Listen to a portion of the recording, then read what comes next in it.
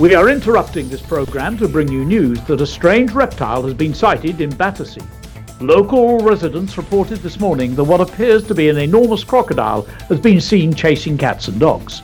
Police have yet to be able to detain the crocodile despite using police dogs. It is believed that the crocodile must have been living in the local sewerage system. Police are currently looking into it. Experts fear... Sorry, it's the idea of the police looking into the sewerage system. Experts fear that the crocodile may have been breeding, in which case other crocodiles may be on the loose. Call 10101010 if you have further news about the Battersea Croc to report.